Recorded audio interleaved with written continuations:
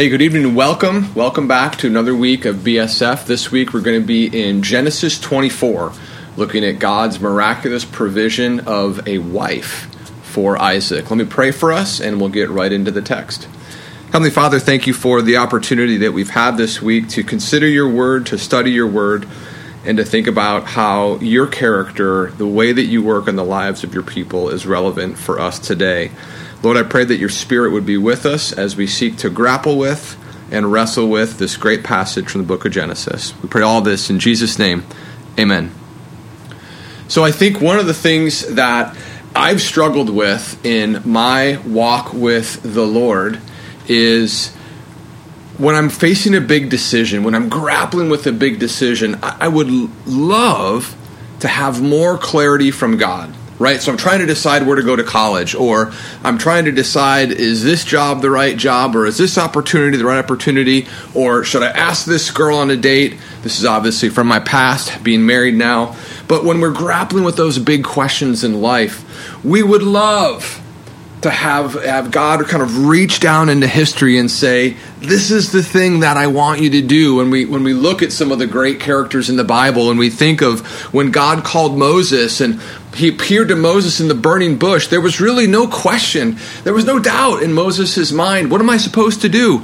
Or perhaps if you look at the book of Isaiah and you consider God's call of Isaiah, where God miraculously appeared in a vision, and Isaiah saw the Lord in the temple, and there was smoke and earthquaking, or maybe Paul's miraculous conversion on the road to Damascus. Maybe if I could have that would help me discern the right way to go, where I'm blind for a few days, there's bright lights, there's a voice from heaven, or maybe even a lesser version. Maybe something like John had when Jesus appeared to him and he wrote the book of Revelation. Perhaps that would give us an understanding of what God's will is for us. It would be great if God would appear to you or to me and say, Brett, leave your family and your father's household and go to college in Illinois at a school called Wheaton College. Wouldn't that be great? Wouldn't that be great if that was the way that God would interact with us? It would be so much clearer, so much simpler. But in God's wisdom and in His way, He doesn't always do that. Certainly we can look at Scripture and we can find events of when God did interact with certain people in miraculous ways. But most of the time, the way that we see God working is much like we're going to see Him working in Genesis 24. You know, as we look at Genesis 24, there's no big wow miracles.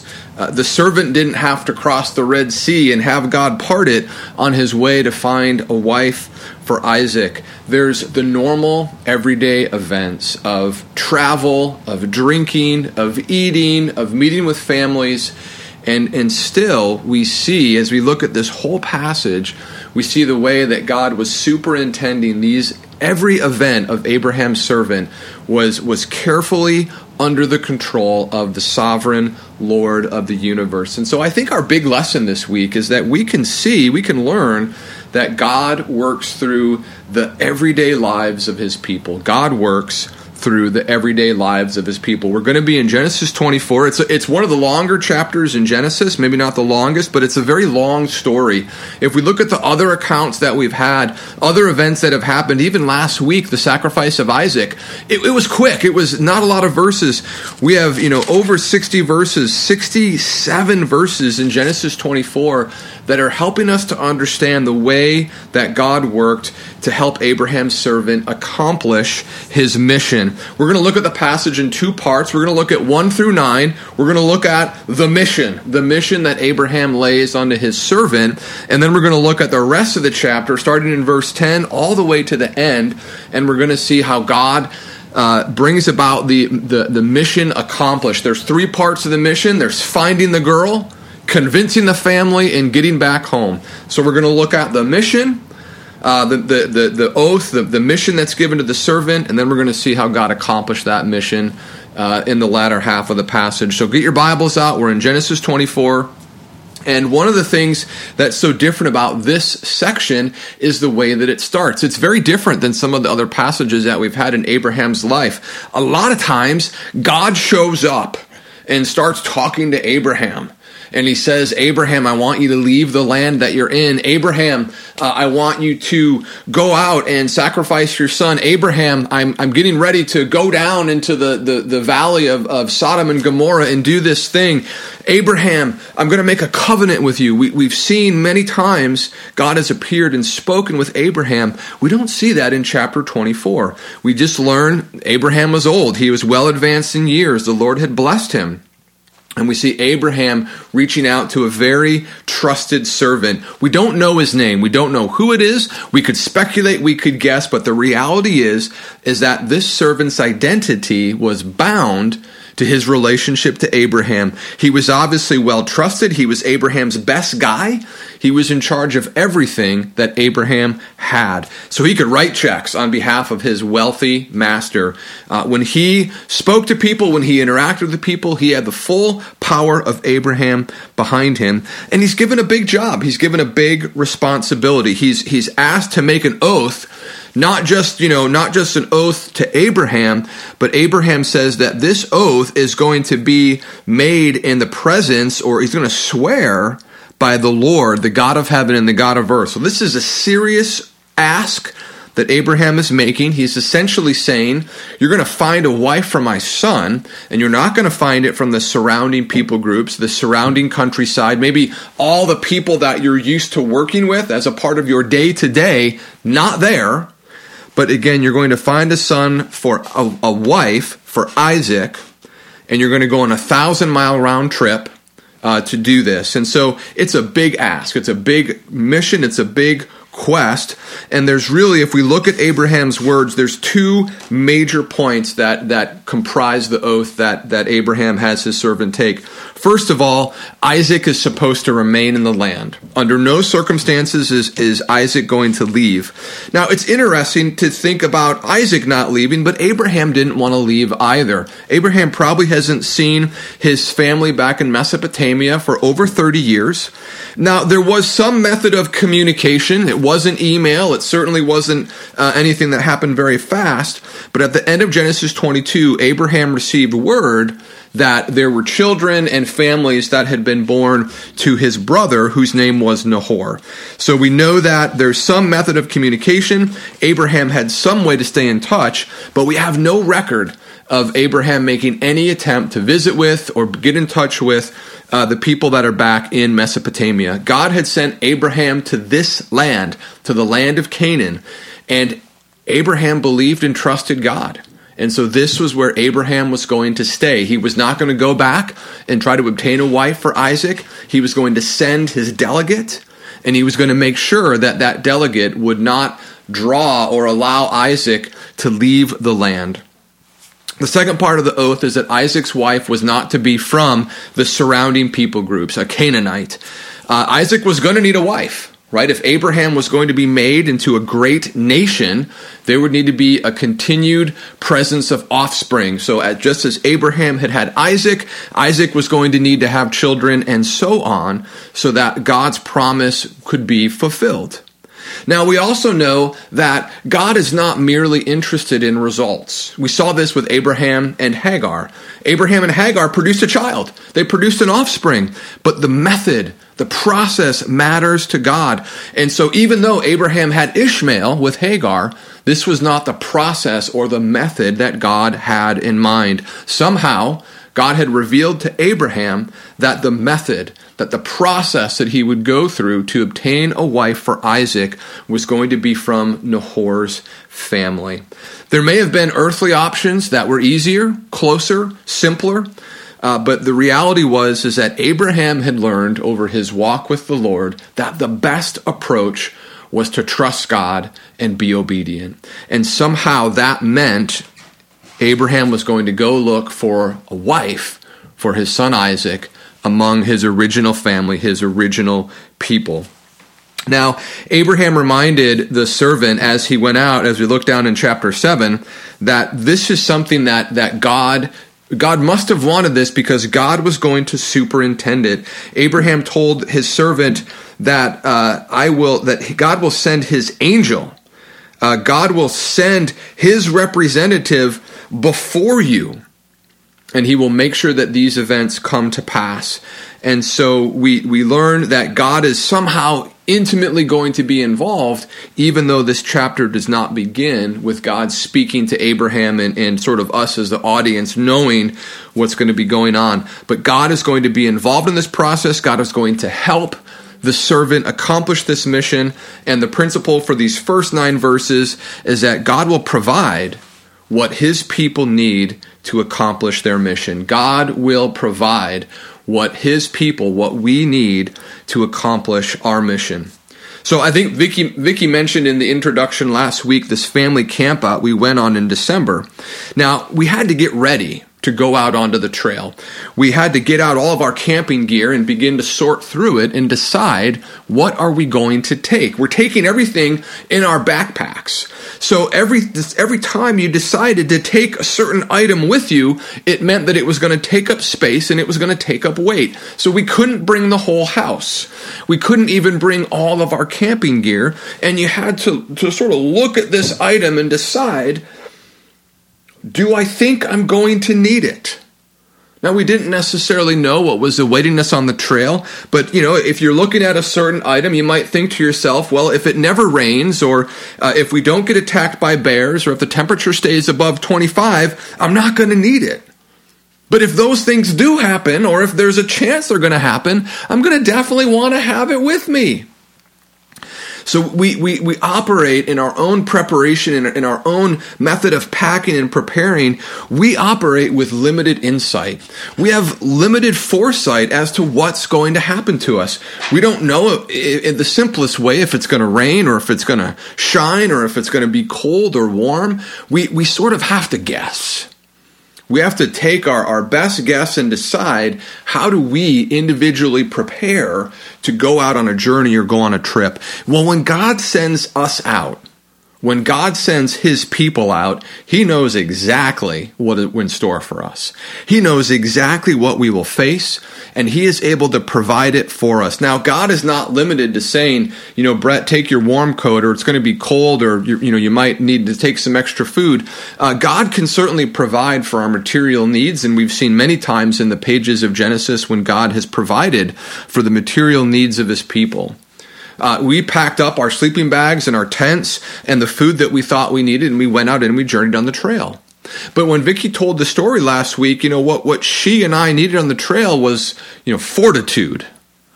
We needed energy. We needed perseverance to keep going. And the reality is that God not only can provide for his people's material needs, he can provide those less material things as well. He can provide all things that his people will need to accomplish the work that he has in front of us. Clearly, God was sending out Abraham's servant to go and find a wife for Isaac. And in the same way, God has work for all of us to do. We aren't called to be a part of God's family. We aren't called to be servants of Jesus Christ just so we can sit around and do nothing. God has work for us to do. That work, we're not going to earn our way into heaven, but we're going to continue to carry out God's mission on this world. And, so maybe as you're evaluating the equipment that you have been provided for by the Lord, perhaps you're feeling a little bit ill-equipped for some of the things that you've been facing in the recent days, weeks, or months.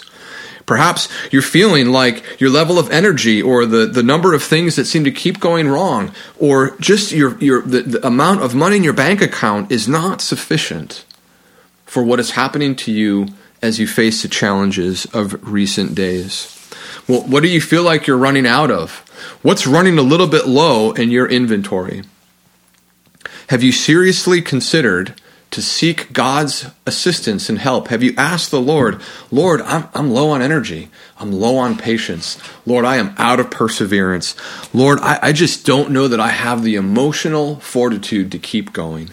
Have you gone to the Lord and have you said, Lord, please fill back up what I feel like I'm running out of, when I'm running out of? And I think another good thing for us to do as God's mission achievers, or as we walk through these missions, is to think back on some of the past missions you've been on, some of the past ways that you've walked through this life with the Lord. What's been your past experience? What have you actually ever run out of? Or what have you brought with you that you didn't need? Friends, the reality is that God knows exactly what you and I need. And sometimes He'll equip us with things that don't make sense to us and we don't understand. But in one way, shape, or form, we will need that skill, ability, or thing to accomplish the work that God has for us. So let's look and see how Abraham's servant is going to accomplish the mission. He's taken the oath.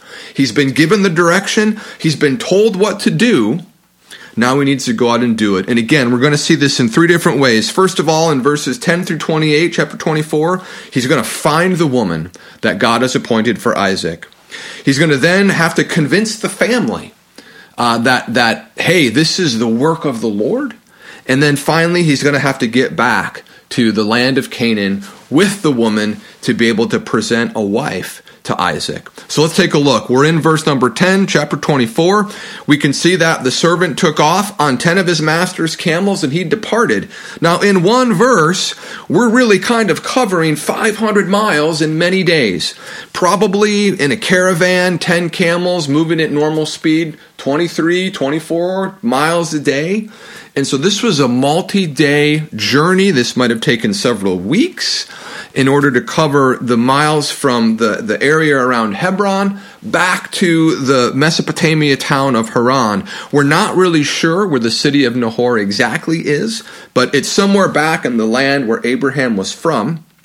And we see that the servant arrives at the end, really at the end of verse 10.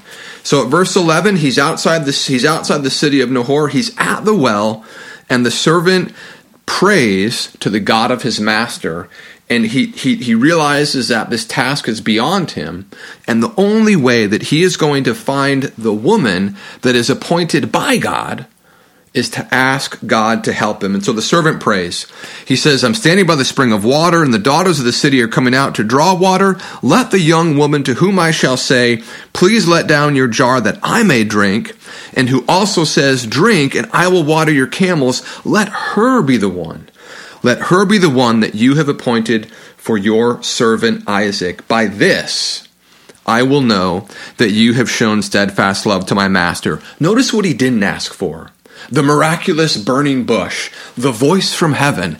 He didn't ask for a powerful, miraculous sign. He asked for something that we would look at and say, well, that's circumstantial information. The women were coming out to the well. It was the right time of the day to be at the well. The women would have had jars. And what if it was an accident? What if it was the wrong person? What if this wasn't the person that God intended? The servant asked God to take care of those details, and we can see that God began to answer the servant's prayer even before he had finished speaking it. Verse 15, as he was speaking, Rebekah, who we know was a part of the family of Nahor, begins to come out to get water. The man realized that this might be because of the timing. He had just finished praying, and now, boom, there's a young lady on site. The servant begins to wonder if this is perhaps the woman that he was supposed to meet. So we see him move quickly. She meets the basic criteria. She's a young woman. She's from Nahor's family, and he runs out. He's expecting God to answer his prayer. He runs up to her and he asks for a drink of water. And sure enough, she gives him a drink, and Rebekah also offers to water the camels as well. Now, we know that she had a jar. We don't know how big it was. We know that there was a well there, and we know that there were probably 10 camels, at least if they didn't lose one along the way. I looked on the interwebs, and zoologists say that camels, a thirsty camel, can drink 53 gallons of water in 3 minutes. Now, there's 10 camels. You can do the math, and you can realize that this was not an insignificant amount of work that Rebekah had taken on. And you can see that in verse 22, when the camels had finished drinking, he let her keep going. The servant let her continue to go until the camels were done drinking. And the servant had realized that God had already provided. And even as he is asking her, what family are you from? He's already giving her the ring and the bracelets, and he is praising God for what God has done. So this man knew from the confirming circumstances of the camel watering that this was the woman that God intended to be Isaac's wife. The passage, this little section ends with Rebekah running off. There's a lot of running that happens in this chapter. And when we run, when we see running, when we think about we're going to go run to tell somebody something, it's a big deal. It's big news. We don't often do this today. We don't run to tell somebody something. We get our phone out right away, and we immediately are communicating through instant messaging or some other mechanism. Hey, this amazing thing just happened, or I just ran into so and so. When big events happen in this day and age, when you want the news to travel, you run. And so Rebekah ran back home to let her family know what had happened. There are big things that are afoot. And as we go into verse 24, we meet another member of the family. We meet Rebekah's brother named Laban, and he's running. He's running as well. He ran out to the man. He saw the costly gifts that were on Rebekah's nose, the nose ring and the bracelets, and he ran out to the servant. He invited the servant into their home, said, "Come stay with us, have a meal." And the servant agreed to go into the household. But as the food was prepared, as the food was laid out, the servant says, "I need to tell you what I'm here for. I've got to tell you why I'm so excited." Because the servant had already seen God working in miraculous yet ordinary ways. And so he wanted to tell the whole story, the mission that Abraham sent him on, all the events that we've already read about. He's going to recount the events that you and I have just read in verses 34 to 48. We're going to get the story again. And he wants us to see, the servant wants us to see, as he recounts the story, the way that God superintended every single detail. And we get a little bit of additional information about the nose ring, but really this is a recounting from the servant's perspective of all the ways that God has cared for him and has provided for this mission along the way. Finally, in verse 49, he puts the question before Laban and his dad, Bethuel, and he really says, "What's your response? I've told you what God has done. I've told you the way that God has superintended my entire journey and the events at the well. What do you say to this? What do you say? Will you give Rebekah to Isaac as his wife? Will you let her return to Canaan with me? What do you say about what the Lord has done?" And we see their response in verse 50. "This thing has come from the Lord. We cannot speak to you bad or good. Behold, Rebekah is before you. Take her and go, and let her be the wife of your master's son, as the Lord has spoken." And so we see the response of the servant. I thought it was interesting, maybe not significant. Many times the servant has referred to the God of Abraham, the God of his master. In this situation, the servant bows down before the Lord in submitting himself to worship and praising God for what he has done. Friends, I would suggest to you that the events of this chapter drew this servant into the family of the Lord. Perhaps prior to this, the God of the Bible, the God of heaven, the God of earth had been Abraham's God. But it really seems like as this servant got to experience the way that God answered his own prayers, the way that God answered Abraham's prayers, the God of the Bible became the Lord of this man, the Lord of this servant. So as the events of this little section wind down, we get to dinner. The dinner meal is brought out. Gifts were given to Rebekah's family. Food was eaten, and everyone goes to sleep. The final challenge that begins in 54b for the servant of Abraham is to get home. Somehow he needs to be able to leave Mesopotamia and get home again. Although the family had indicated willingness and readiness in verse 50 to let Rebekah go, we find the next day they're saying, well, let's let her stay a while. Let's take 10 days. Let's think about it. Let's think it over. Let's make sure this is really what we want to do. The servant says, I'm ready to go. Let me go back to my master so I can tell him the great ways that God has provided for Isaac. The servant was ready to go. He had just completed a 500-mile journey, and he was ready after one night to start heading back. And we see that ultimately there's a disagreement. The servant wants to go. The family wants him to stay. And they say, let's ask Rebekah. Let's find out what Rebekah wants to do. And we see that Rebekah says, I'm willing to go, and I'm willing to go now. And so they pack up and they give her a blessing. And this is in verse 60. This is very similar to some of the words that God spoke to Abraham. O sister, may you become thousands of 10,000s, and may your offspring possess the gate of those who hate him. Very much like the words that God spoke to Abraham after he offered his son on Mount Moriah. And so we look at the journey home has begun. Again, there was no way for the servant to report back to either Isaac or Abraham that he was successful. Certainly, they were expecting him to return, but we can see that God has one more event that he wants to superintend. As they're riding back, we see that Isaac was out in a field. He was meditating, and it just happened to be that he was in the right field at the right time, that as the camels sort of came over the horizon, he saw them, he went out to them, he met Rebekah. He was the first person to learn of the success of the servant in the land of Mesopotamia. So again, just another way that God is saying, not only have I prepared Rebekah and her family for her departure, but I've also prepared Isaac and his heart for her arrival. And they meet in this field, and we can see how the passage ends. In 67, Isaac brought her into the tent of Sarah his mother. He took Rebekah, she became his wife, and he loved her. So Isaac was comforted after his mother's death. Friends, the principle for these last verses, this last section, is that there are no impossible missions with God. There are no impossible missions with God. Now, the actor Tom Cruise has given us insight into what it looks like to complete impossible missions, or perhaps missions that are just really difficult. It involves car chases and hanging off of airplanes and hanging off of helicopters and things exploding behind you as you walk away. We've been given sort of a cinematic experience of the excitement and the action and the power that can come from trying to accomplish an impossible mission.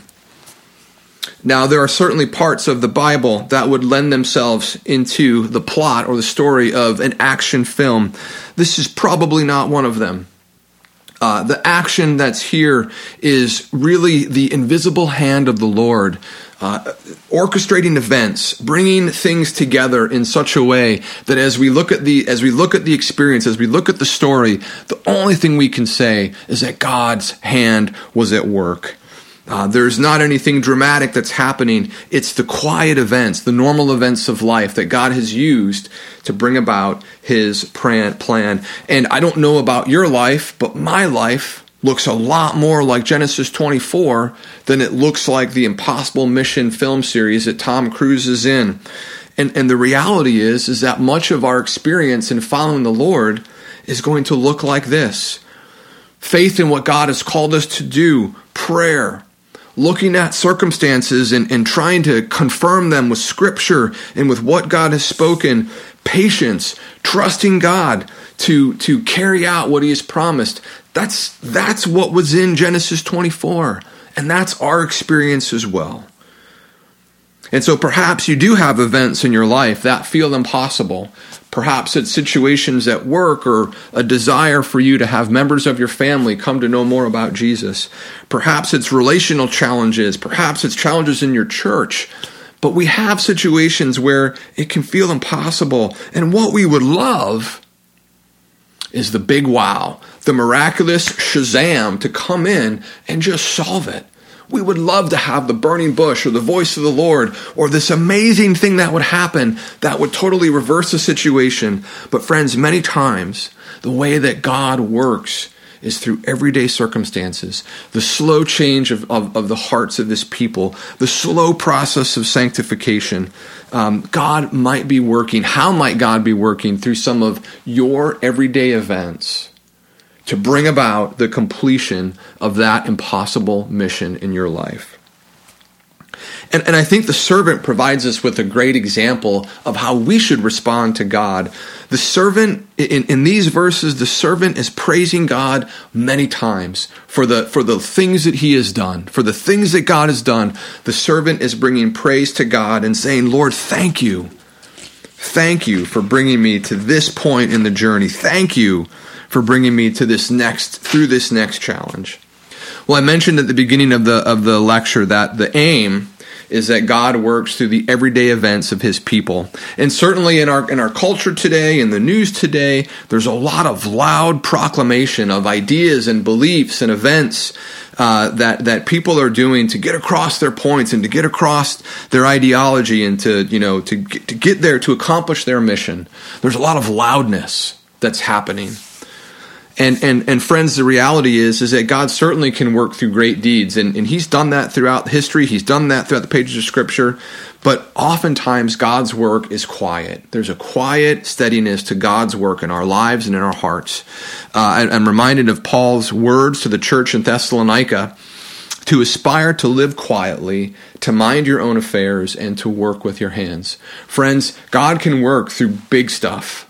But often God works through the little events, the little things of our lives. Will you and I look for the ways that he's working, and will we trust him to accomplish great things through the small minutia of our lives? Let me pray for us. Heavenly Father, thank you for the reminder in this passage that your sovereignty extends to all things big and small.